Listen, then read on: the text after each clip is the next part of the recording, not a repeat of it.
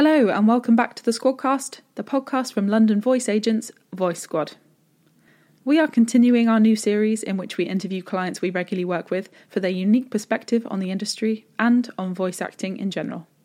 Once again, a reminder that these interviews were recorded at the beginning of lockdown and were beset with technical difficulties.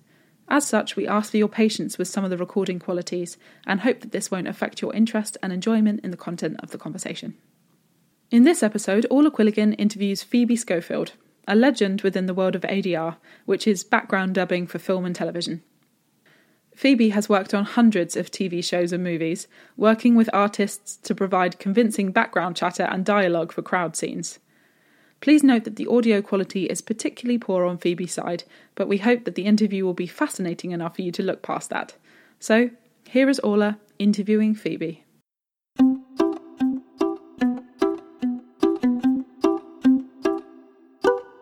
Thank you very much for joining me. Could you give us a bit of history of the company? Jay, who was my other half, started dubbing in Paris around 50 years ago, so a long time ago when he was at school. And then he went to drama school in London. He went to Central, and he was introduced to Robert Rietti, who was like the lead guy in dubbing in ADR. And he did his first ADR job in 1971. And he became really well established working for all the major players. At the time it was Louis Elman and Brendan Donnison.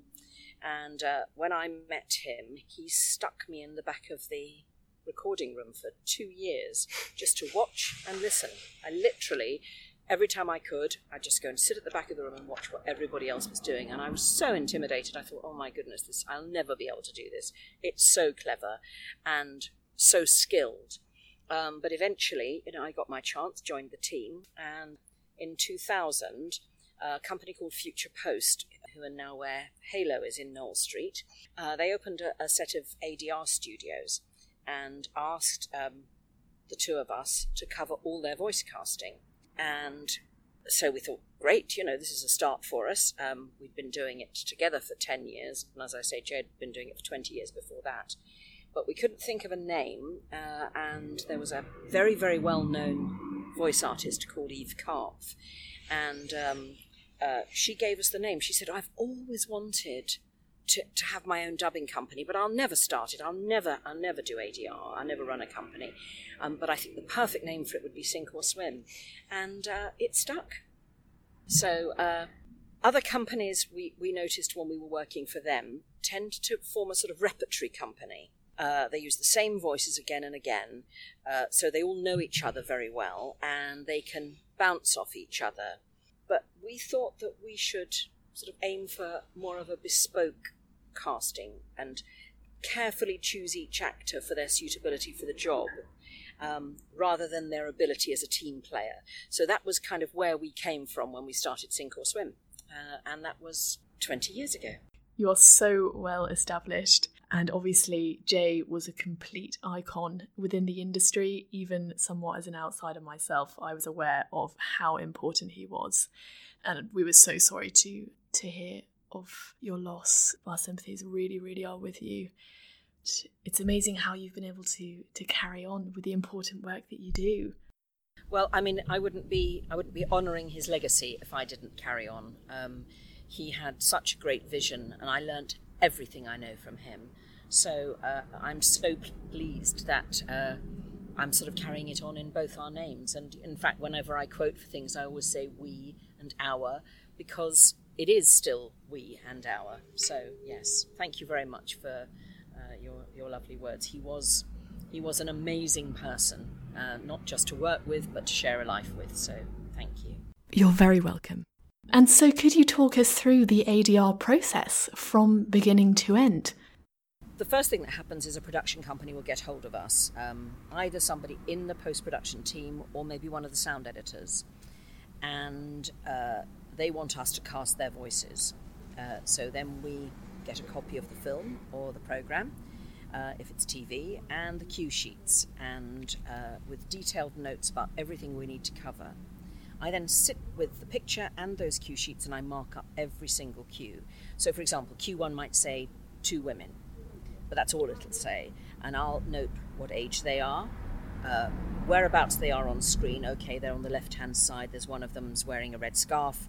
The context of the cue, they're walking to the shops, and then what accent or language we may need for them. And then I sit with a big grid at the end of it and work out how long we need in the studio to record it, and the very smallest number of actors, because obviously I always have to take into account production companies, their budgets and everything. What's the smallest number of actors we can get away with to cover everything that I've made a note of? I then send a budget to the production with my fingers crossed, and they either okay it or they say, you have to revise this, we don't have this in the budget. Then they pencil the studio time and I start to put the actors in place. And then when we've all agreed on the budget, agreed on the actors, agreed on everything else like that, I book them, turn up on the day for the recording, kind of run the session, wrangle the group, make sure they're all behaving themselves and keeping an eye on the screen all the time, make sure I've precast most of the cues so that I know exactly who's going to do which cue as we come along. And then I have to get the dreaded paperwork filled out, which is all contracts. And then I send the final cost to production.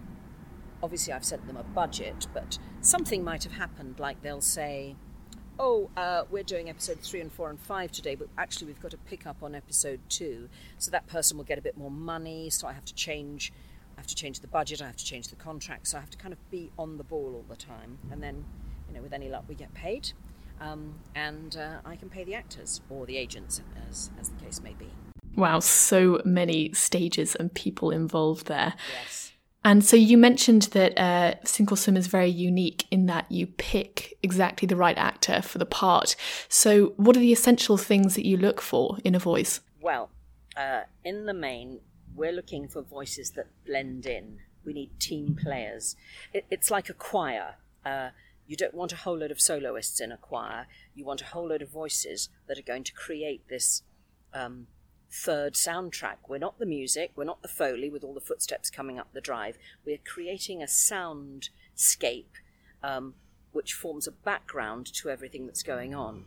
So I need people who fit. And also, obviously, if I'm casting, I'll need to think, okay, I've got the men, I need a sort of bass note, a baritone note, a tenor note, a younger note, an older note. I need to sort of try and get a variety of people, depending on what we can see on the screen. I would look for versatility. It can be really helpful if an actor can speak different languages or do a variety of accents.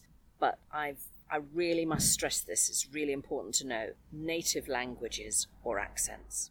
What else? I think local knowledge. Local knowledge is really useful.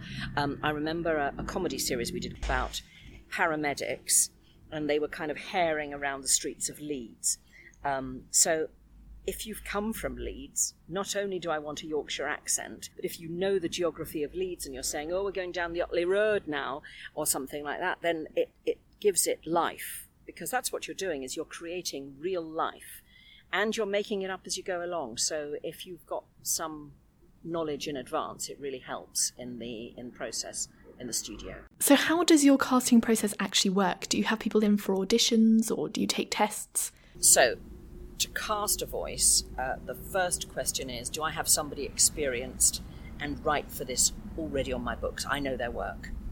If I don't have somebody who speaks Swedish and Swahili, then I might go to Spotlight and I'll key in the search criteria, Swedish and Swahili, and male 20 to 30, and up will come any results that might be available to me. The point is that any new person coming onto our books, I always telephone interview them. I need to hear them improvise over the phone.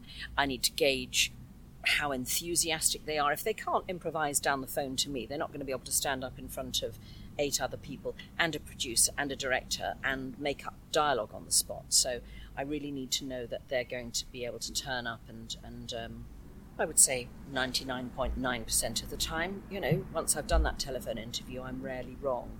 So it could be a bit of an intimidating prospect, as you said, you're standing up before all of these people to improvise. So what advice would you give to an artist before their first ADR session?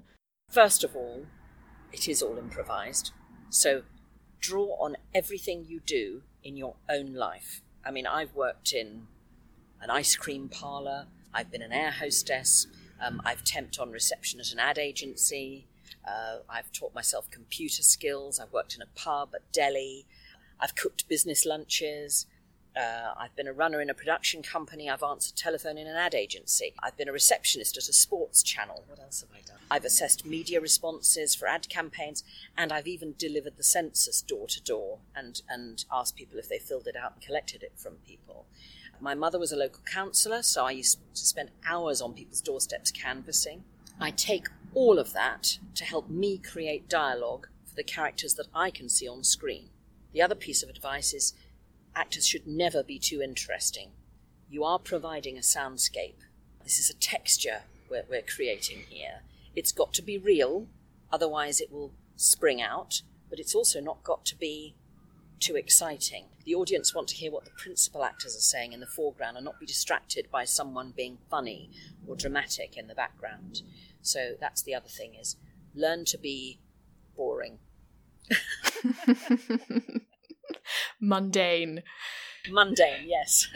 Very good. Your word is better than mine. And so, is it challenging recording with artists when they are recording in other languages? I'm a linguist myself, so I've always found learning and listening to other languages really interesting.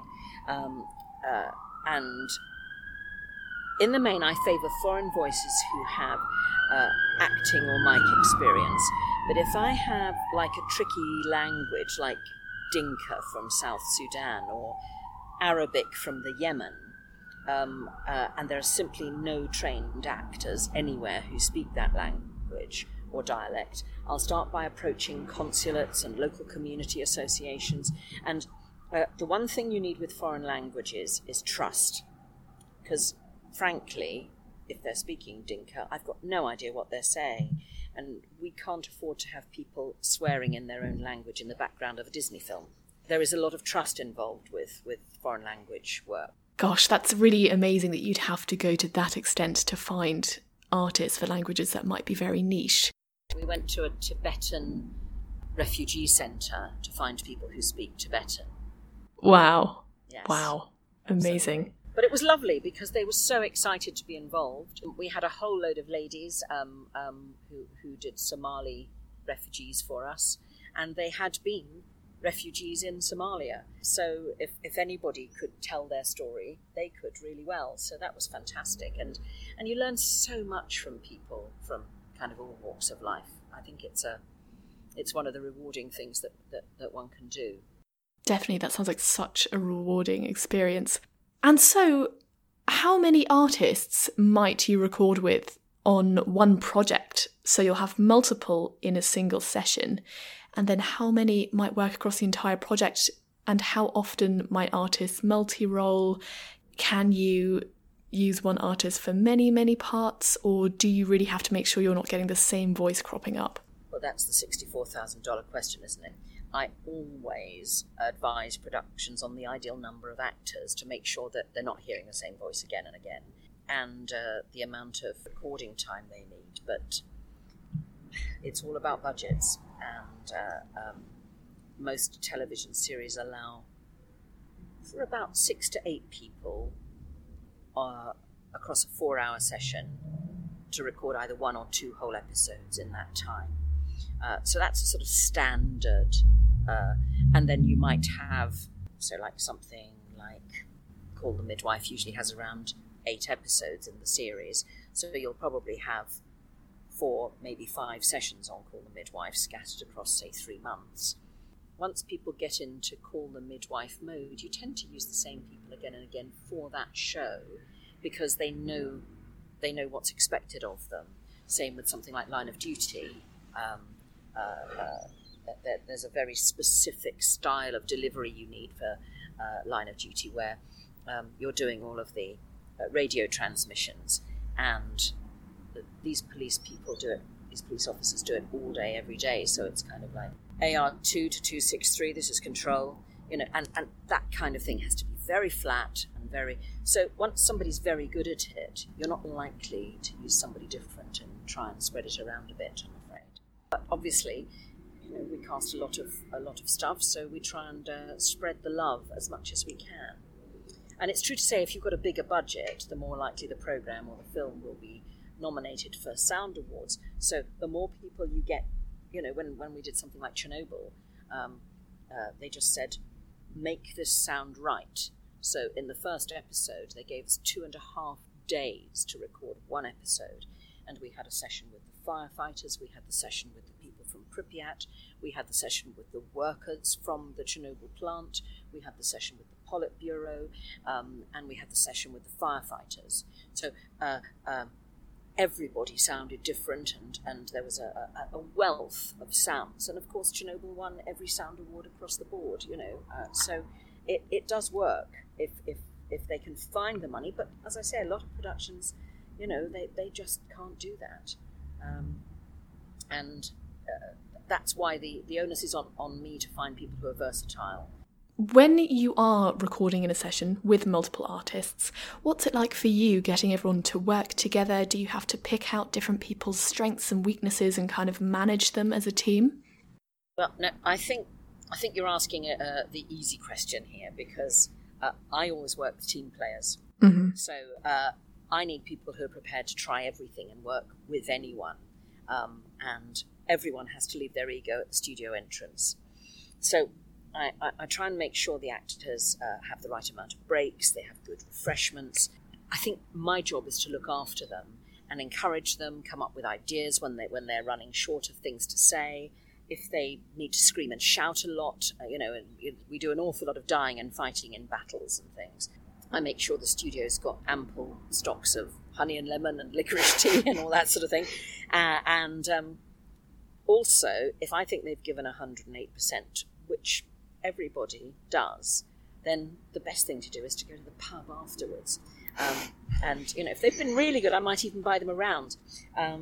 So this is all little things, but I honestly see that that's my job as the wrangler, is not to sit there with a clipboard and mark cues off, but to just be encouraging in every way I can be.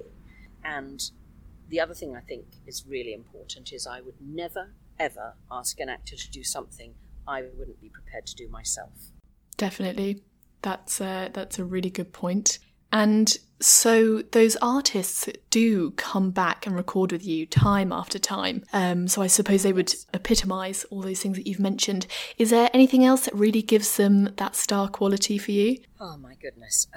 The A-team, if you like, they're all versatile. Mm. They're all incredibly enthusiastic.